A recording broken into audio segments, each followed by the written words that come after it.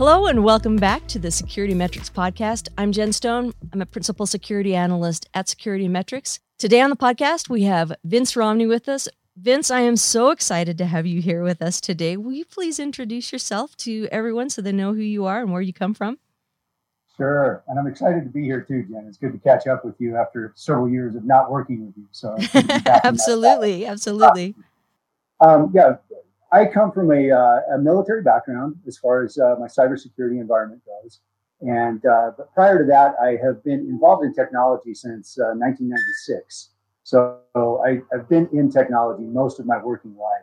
And as such, I've been able to see a lot of different viewpoints and a lot of different domains of security, including banking and fintech, general retail, and then through the military, both DoD and then DoD contracting. So I've had a lot of good opportunities in that. But in the military, I was one of the first guys to stand up in a cyber warfare cell. Back in 2005, cyber warfare was not really a discipline. It was something that information operation flights in the Air Force or S6 groups in the Army, those guys all had some kind of interaction with the opposing nation states, shall we say, on that network domain, but we didn't have truly what was called a cyber warfare environment. And so for us, we got tasked in our information operations flight to stand up a cyber warfare cell. And it turns out we were the first in the National Guard to do that as AGR group, Active Guard and Reserve group, but also among the first few in the military in general. And so we had a lot of unique opportunities as a result of that to work side by side with different agencies, three-letter agencies in their operations to kind of learn from them and teach them what little we knew, and evolve that whole program through its formative years into where it, when I finally retired in 2013, it was a professionalized environment. We had full doctrine, we had training funnels feeding us to 24th Air Force, and it was a whole different environment. It was great to go through that formative and very nascent environment, and now take that experience and apply it in the retail or general enterprise world has been really entertaining. That's super interesting. That's a particular interest of mine. I'd love to learn more about that at some point. Maybe have you back on and talk specifically about those experiences.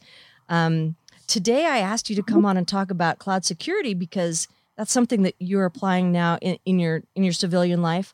Yep. There's a lot of people, our listeners, who care a lot about cloud security and would like to kind of hear how other people are doing it. Yeah, cloud security is one of those things that I think people look at the cloud as a solution, which it's a platform, obviously, and as such has some things that help you build solutions.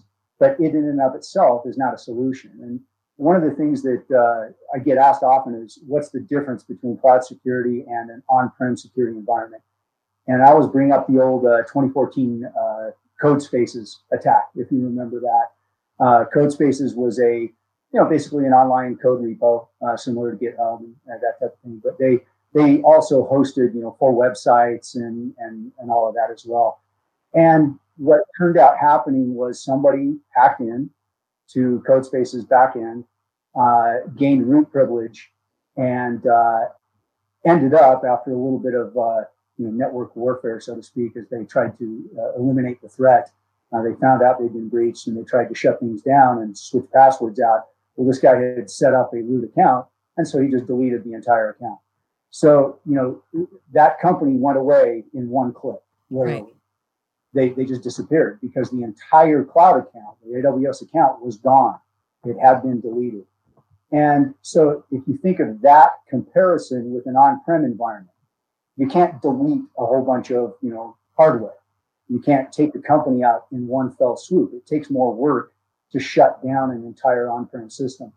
So from that perspective, cloud is different simply in that the threat surface is potentially more volatile. You can do more damage in the cloud than you can on-prem in many cases. That said, now you look at cloud security from the perspective of what's available to me as a security professional to use in the way of tool sets and systems to secure my environment. And now I have an entire group like AWS or Azure helping support me with great tools. So I have more at my disposal in the cloud, literally at my fingertips to help secure my environment. But I also have an environment that if I do the wrong things can disappear with a single click. And you brought up a good point about a lot of people are kind of confused about what cloud actually is. Why people choose the cloud. So why do you think, for example, you've got security people, you've got implementation people, you've got people who have to maintain that environment versus an on-prem, and then you've got management who ultimately makes the decisions on how the money is made, how the money is spent. How do you see differences in how they view it and how those decisions are made to eventually go to a cloud-based environment? Well, I think I've got some interesting stories to kind of tell through that. One of my friends is the cloud security architect for Liberty Mutual, and they are largely cloud now. Several years ago, an edict was given from their C staff, we're going to the cloud. And as Craig Olson is his name, he's a great guy. I should introduce you and have him come on the podcast as well at some point. But Craig said, okay, what is this? Why are we doing this? What's going on? But he was tasked with securing the cloud. And, this is a $46 billion insurance company. And so he looked at that as a rather daunting task and became a cloud expert as a result. Excuse me. And I think a lot of us become steeped in cloud simply because we get an edict. I joined my current position in Nu Skin as their enterprise security architect as a result of them making the decision to go cloud. And at the time, I was working with a company who was cloud native. So they had started their company around the cloud. So you have two different perspectives. One, they saw the opportunity of the cloud. And again, the leadership said, we need to be nimble. We need to be able to scale. We need to be able to grow and be elastic in our infrastructure capability because we have ebb and flow in our sales cycle. And we need to be able to accommodate that flow when it happens, but then not pay for it when it's not happening. So that company started from ground zero as a cloud company. So all of their systems were cloud native. In the case of both Liberty Mutual and Nu Skin, it was a lift and shift. It was, we're going to take our stuff that we have on-prem and we're going to plug all of that into a cloud environment. Uh-huh. And that comes with a whole different set of challenges. Yes. As one might imagine. And, as anyone that has lived through a lift and shift will tell you, it's probably not the best way to do it, but it's the way some people do it. Yeah. And I think it comes from that perspective difference of management. Management sees, they view another company, or they've got friends, say, at another company in the management staff that says, hey, we're cloud native and it's awesome. We do all these things and we can hit a 10x or a 20x or a 100x on our sales and not even feel it in a just a quick, like a promotion. And you can't do that on-prem. It'll destroy your systems. Yeah, you just crush it because you can't you can't rack up a whole bunch of new boxes in 5 seconds, but you can start spinning up new EC2s in that kind of time frame. Sure. And so the management sees that potential and they want to go there. So they're looking at end state. Mm-hmm. Implementers have to look at what actually gets you to the end state. Right. And as implementers, we have to look at it and say, all right, end state is everything cloud native, everything functioning, in serverless, say, so that we're not even using the kind of archaic architecture of an EC2 with an RDS and all the system set up so it's kind of traditional stack. Mm-hmm. If you want it to be cloud native, you want to be running off Lambdas, or you want to be running off containerized environments, and you want to do that so that you're literally able to be essentially fully ephemeral across your entire stack. Yeah. And that means you're taking advantage of what the cloud has to offer. Mm-hmm. But the management never sees it that way from day one unless they're actual technical people. Right. And that's pretty rare. Yeah. So I see that as well. So one of the best parts of my job is I get to go evaluate people's environments for security. And they could be anything from a single server in their closet up to fully cloud native, where, as you said, using Lambda or using the Google Cloud Platform, a services only environment. But where I see people really struggle with implementation and leveraging what's available there and security is when they try to take what they have on-prem and imitate that in the cloud. So all of the security challenges that they have on-prem are maintained again in the cloud, rather than eliminating a massive layer of those security vulnerabilities. The potential security issues there by going to a services-based architecture in the cloud. But as you say, if you're not familiar with that, if you're uncomfortable, and so I always, now I have to time out, because I always promise the listeners that we're not going to take it too technical and too geeky. So here's some basics. It's super. I mean, it's not super easy, and I'm not going to lie to you. It is not super easy, but the concepts are, you can get this. You have servers and you have workstations that you use in your environment, and you say, okay, now I want to go to the cloud to leverage all of the things that you were talking about, being able to quickly adapt to changing situations. There's ways to do it so that what looks like your server client architecture in your office environment looks exactly the same in the cloud environment, and you'll be comfortable with that, but it's the wrong way to do it. And so if you can kind of let go of the old architecture that you're familiar with and really take advantage of the way the new architecture works in AWS or in Azure or in GCP, then you're going it's going to take you less time. It's going to be less maintenance overall, and you're going to have less security issues, but it does take training, and it's exhausting training at first, because your brain's like, oh, this is a different way of looking at how architecture works. Right? Yeah, are you seeing that as well? Yeah, absolutely. I liken it to when you get that tasking that you're going to move to the cloud, basically plan on having to keep up with a full-time college load in study while you actually apply that same information you're studying in real time in your work environment. Absolutely. And it's that kind of workload from an ingestion of knowledge standpoint. And it's important for managers to know that, because if they give somebody a task and they don't know, oh, also you're going to school full time to learn how to do this, and then you wonder, how come you're not getting this done, or how come you're slow, or how come you're grumpy because you're getting no sleep? Yeah, and that's a huge difference in management perspective versus implementer's perspective. Right. Again, the management goes, well, hey, it's in the cloud, it should be done. And I think the other part that happens from an assumptive basis with management is they hear the promise of things like security as code, infrastructure as code, automation, security automation, all of that stuff that is certainly there in the cloud for you to use and implement, but it is not automatically there. Right. That's the part that gets your conflict between management and implementers, is the management thinks, oh, it's already there. No, capacity to implement it is there. Right. But doing it is not there. And a lot of people don't know. They don't even know where to look to. If you don't know some basics about security at all levels of technology, you don't even know that there's a module you should be looking for or a configuration that you should check. Yeah. I mean, there's I think in AWS, at least, I think there's 150 pages of configurations. Yeah.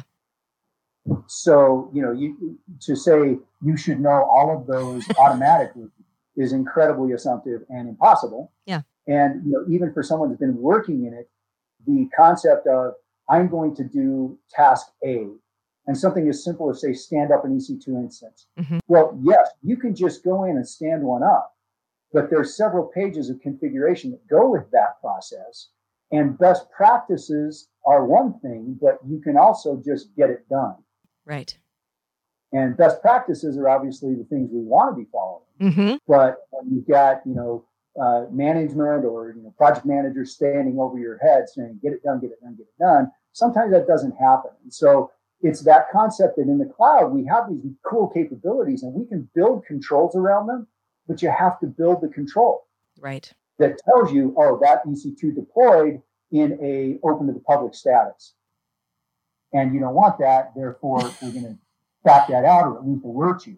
Right. Because it's easy to skip the steps and leave yourself wide open. Right. And, we see that in the news a lot, another S3 bucket left open to the world. And it's fairly consistent. And, it's not that a public S3 bucket is a bad thing. It just depends on what's inside it, right? Exactly. And what capabilities exist within that, content. If there's, the capacity to take that content and use it nefariously, great. Or if that's got an application in it, you're using a static app inside an S3 bucket. Okay, if that application has no functionality and it's just there for viewing, that's one thing. But if that has a form field in it, or it has, it serves up data, now it's a different thing. You can start manipulating that code because it's public. And you can start gaining access to that and looking at it. So how, as you've gone along that path, how have you been able to basically bake security into the process of implementation? So one of the things that we learned is that as a security team, you pretty much have to assume you're always behind because you are.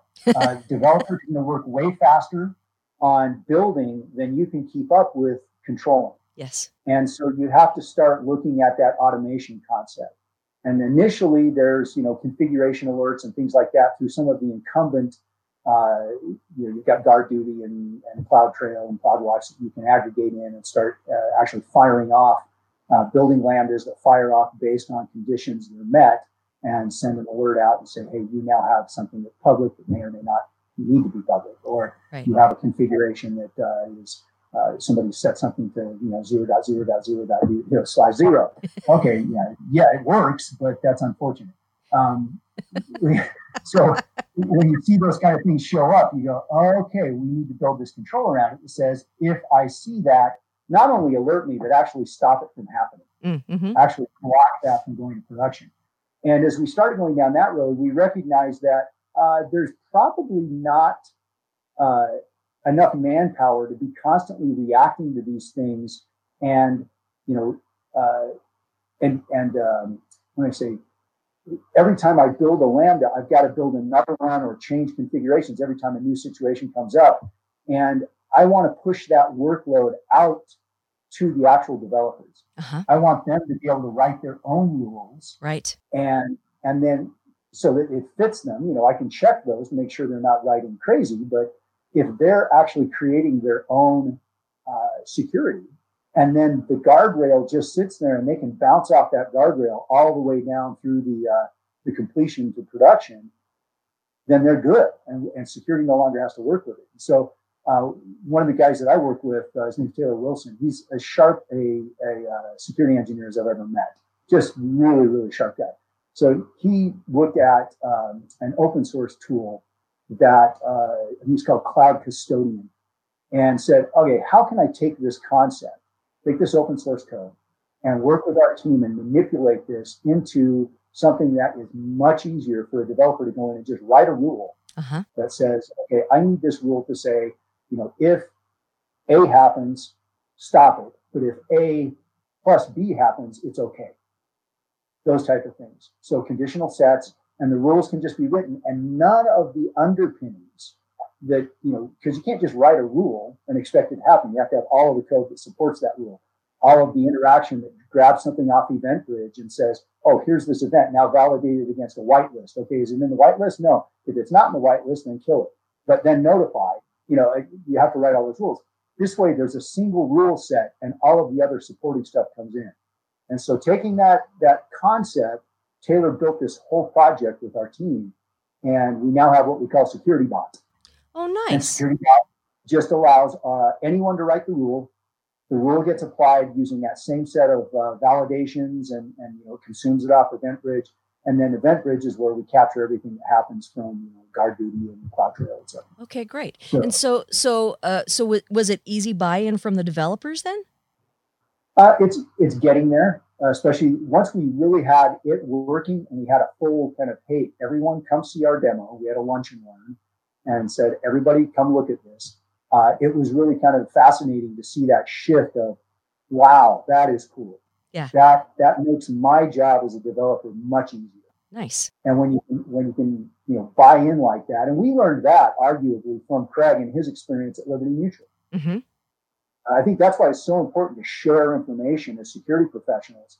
Is again, you raise the tide, all boats raise with it. Right. And so we're trying to elevate that in that process. And I've seen more sharing of information and sharing of knowledge during COVID, which we're all experiencing right now, than I have before. One of the but old attitudes, carry on. I have found in the security world, people are very hesitant to share information, and even more hesitant to ask questions. Almost like, oh, I'm expected to know everything. If I ask a question, maybe it'll reveal me as not capable or something. Have you seen that? You are hitting on a real strong nail there, that we all have this, because we have a background in security, people call us experts. Uh-huh. And I always shudder at that because, even back when I was just in technology, someone would go, oh, you're an IT expert. And they go, no, I have certain silos that I know a lot about, domains that I understand a lot about. But ask me about this over there. My brother, as an example, called me the other day and says, hey, I've got a question about this process in Adobe Photoshop.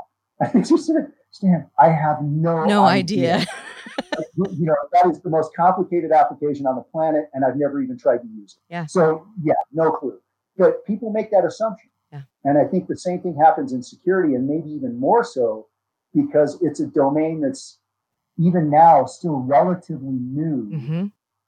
In a standpoint of a focused profession. Right. And it was only 2005 we stood up in the military. Right. And it's difficult because in order to be a security professional and basically what we're doing is looking at other people's work and telling them where it sucks. Right. And so in order to do that, you have to have a level of ego or self-confidence that allows you to step up and say those things out loud, right? So first of all, you have to have kind of that personality, but then to be really good at it, you have to be able to drop that ego and accept that you don't know. Oh, let me give you an example. This was really hard for me because I had to stop in the middle of an assessment. I was working with a group that was doing a services-based AWS architecture. It was different from anything I had seen before. Right. So red flag number one to me is shut up and listen. Right. And the guy that was talking to me was arguing with me about something I was asking him to do in terms of monitoring and alerting. And he said, you don't understand. That's not how it works. And I said, I did not blow up because that's what I wanted to do. But I went, can you tell me more? And he said, well, I used to be the guy that helped AWS customers with their security questions. He was an SA in that field, and he had done that for 4 or 5 years, and then decided to move to a single company and work there. He just wanted a little change, right? So he knew his stuff, and so when I was able to go, all right, I'm going to listen to what you have to tell me, and he spent a day and a half educating me on not just what they were doing and why, but how it worked in the larger scheme of things in the AWS architectural concepts. So I was able to learn so much about how does security work in something that I was unfamiliar with. But it was hard. I'm not going to lie. I'm accepting that and breathing and letting it go and saying, yep, you're right. I don't know your stuff. Tell me more. And I think a lot of security professionals feel like that. I think it's one of those things that, again, going back to that comment, that you're basically a college student for the rest of your life if you choose to get into security. Yes. Because there's always more to learn, and you need to be learning it. But you'll get left-hand vectors. Yesterday, I was in a meeting reviewing the app, a mobile app for security, going through the code review, and they were using some data points that potentially had some HIPAA compliance. Oh, okay. And I had to admit, I said, guys, I don't know enough about HIPAA to know if this is a concern, but I know enough to know I should go look it up. Yeah. I need to go research this and find out what the answer is. HIPAA is not an easy research topic. Yeah. And so, I never want to become a HIPAA expert, but I want to be able to know that that's a concern. And I think that's, when you look at all the certifications and stuff out there in security, and they're proliferating, certainly. Mm-hmm. I think the value that something like a CISSP has is merely in providing you enough information to know what you need to research and what you need to look up. 100% agree with you. Yeah, you don't come out of there a security expert. I'm sorry. The CISSP is nothing but a number assigned to you since you passed the test. But if you take it for what it is, you know how to ask questions now. Yeah. I mean, I'm proud of mine because it was a hard test. But that's a hard test. Do I apply it? Only, as you said, understanding it gives you a basis to know where to look to do additional research. So, deeper. Yeah. Yeah. Every day learning a new thing. So,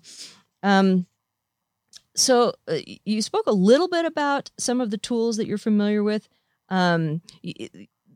As you said, the cloud incumbent tools are there because they work in certain situations, but there's also open source tools that bring some value.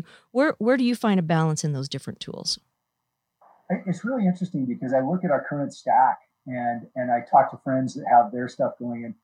And it's very interesting because, first off, depending on the size of company, they find value in, if they've got the budget, just buy something that already works. Mm-hmm.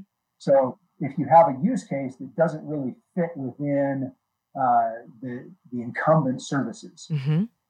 Similar to like our automation platform that we built. Right. Okay, that doesn't really exist. You have to build it. Uh-huh. But are there opportunities to buy something? Well, as we move towards a more serverless foundation, so breaking down monolithic apps that were lifted and shifted, yep. turning them into serverless, containerized workloads, etc. We could go out and for our service mesh get Istio and take that in and start building that out. We could use Open Policy Agent and put envoys on all our containers and start building it out that way. But that takes a lot of development time. Mm-hmm. Or you can go out and buy something right. that already exists. You can go buy the Prisma Cloud Stack, which is like PureSec and RedLock and Twistlock and all that. You can go get Aqua. There's all these tool sets out there for Kubernetes mm-hmm. orchestration layer management and great. Where's your budget? But I think there's two things that come down to where are your resources, right, and what is your use case. So if your resources are cash and your use case requires something that's not incumbent or endemic in the cloud, great, then just buy it. Sure. But understand you still have to have a human or many, depending on the tool, to actually manage that. Right. I mean, I love when people go out and buy solutions and then find out that they're going to have shelfware for the next 3 years on that contract because they don't have the manpower to actually get the tool functional. Right. I often try and take those things into account. People ask me all the time, what tool should I use? I don't know. But we can figure it out a lot of times. So like you said, if they don't have, there was a great little, it's a little, they're a pretty massive fast food franchisee that I worked with, and they had a couple of guys who were really sharp. For some reason, they had hired a couple of really sharp, hungry, young, fairly inexperienced IT guys who wanted to learn more. They wanted to, and one of them was especially interested in security, but they didn't have enough work to really keep them busy, but they didn't have the budget to buy any tools for what they needed. They were going through I believe it was a PCI assessment. And so the one guy said, well, what should we do for monitoring and alerting? And I said, well, your guy here wants to learn more about security. Why don't you give him OSEC and let him go? I would never say that to someone who had no time and a lot of money, right? And so looking at what is the tool, what's your budget? What's your manpower? What's your internal appetite for learning and figuring out something new? For sure. And that's I think most of us that went into technology as a profession in one way or another are there because we like to learn new stuff. Yeah. Yeah. There's a reason you get drawn into that because it's not something that you're going to learn once and then just rehash over and over and over again. Yeah. It evolves way too quickly. So you're always learning, and that's a great thing. But like you said, some companies, they've got the pockets and they keep a lean staff, right. And they just say, great, I have a tool. Mm-hmm. And if we need to hire a human to manage it, great, we'll hire a human. Mm-hmm. But they're good on that. It's just kind of an interesting thing, because I've seen many different approaches, and you in your position have probably seen, dozens more than I have, of every company has a unique kind of resource to risk profile. Mm-hmm. And so they look at their risk, and then they look at their resources, and they want to apply resources to risk, but it's very unique to each company how they do that and what kind of relationship or ratio that has. Right. Yeah. And talking about risk, I don't think anyone in security can really do their job well if they don't understand how risk works. And because you can end up applying all of the security to all of the problems because you want zero risk, which makes no sense. And then all of a sudden your bottom line is just out that you can't make any money because all you're doing is chasing risk. But, and getting back to your military training, which I really do want to do like a whole podcast on that, but, going from military to the security domain to understanding risk, how does that give you some different insight into, how to evaluate security solutions and based on risk? Well, I think the military, and again, the military is a very broad thing. It's like IT, right? Yeah. You can be in the military, you can be a cook, you can be a special operations operator, and everything in between. There's just so much differential in any one person's military experience. And I had a great and very diverse military career. I enjoyed the heck out of it. And I probably had way more fun than I should have. And it's evident in, my career progression. But, I took advantage of a lot of cool, fun opportunities, and I'm glad I did. But when you look at how we are trained, just fundamentally, the whole training process starts with your plan. What is your training plan? And there's this model of what are the risks in what we're about to do. And whether that's a training plan or an actual operational exercise where you're going out into the field and doing, X, one of the first things you do is evaluate the risks. What are those things? And can they be controlled? So the mindset is one of, hey, suspect everything, assume there is risk everywhere, and then pare it down by validating that. Mm-hmm. And,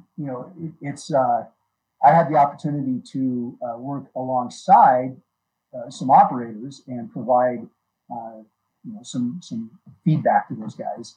And it was interesting to hear their perspectives of what we do in cyber versus what they do on the ground. Right. And so that was kind of fun to have those conversations and talk about, what shaping the battlefield meant to them, mm-hmm. Versus what it means to us, but how those two actually have a corresponding location, in that if I'm shaping the battlefield from a cyber standpoint in support of a ground operation, mm-hmm. that those two things have to dovetail perfectly. Oh, interesting. So that the cyber side, or the information technology side of that battle space, is prepared in a way that fully supports what the ground operator needs to do. Well, and I think in that situation, you're looking at people could die risks, right? Yeah. And so how did, like you said, you look at all the risks and then you pare them down. How do you pare them down in a way that I'm not sure how to ask the question, that feels acceptable based on potential death? And you actually, you hit it on the head when you said potential death. You start ranking your risks based on impact if realized. And we do the same thing in business, right? Mm-hmm. If this risk was realized, what would that actually mean to the company?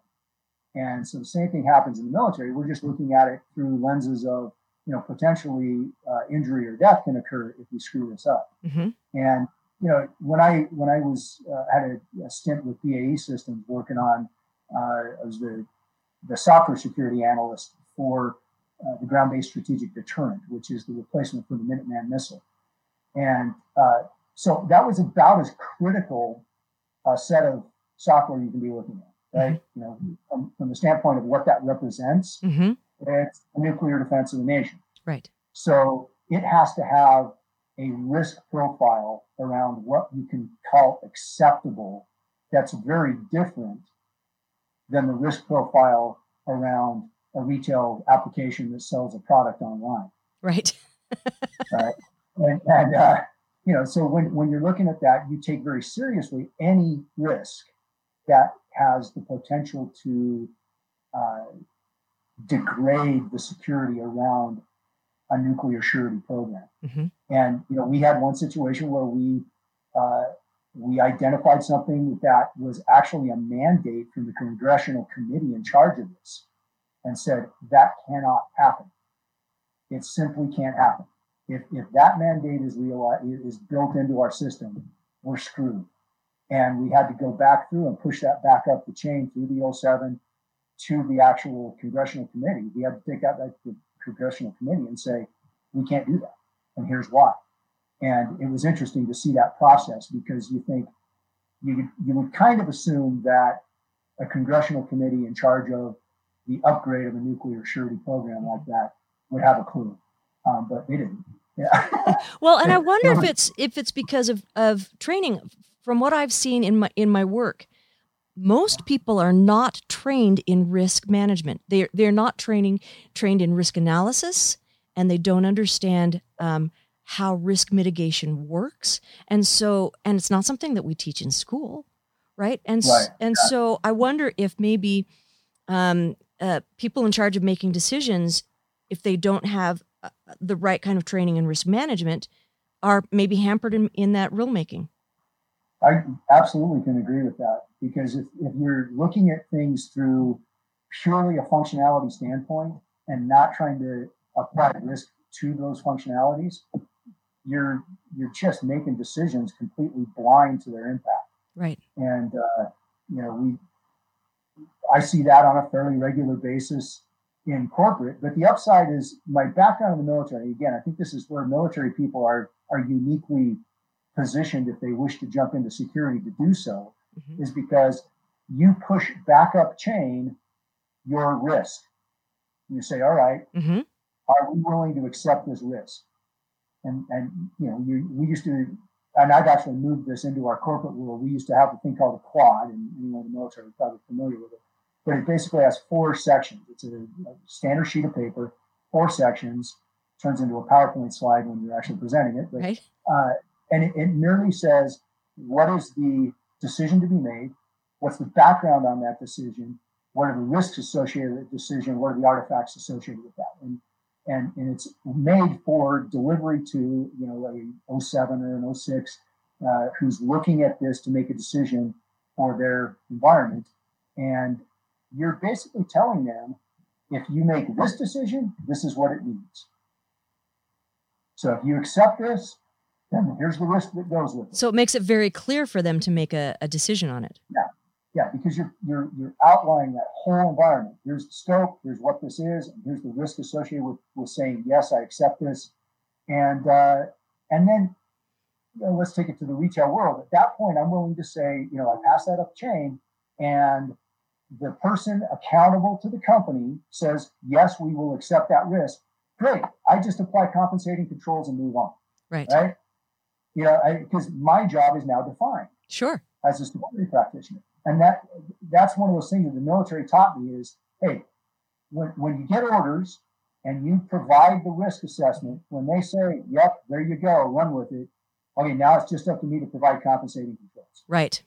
And this is something that, depending on the compliance that a company's trying to meet, PCI is very checkboxy. You have to do certain things.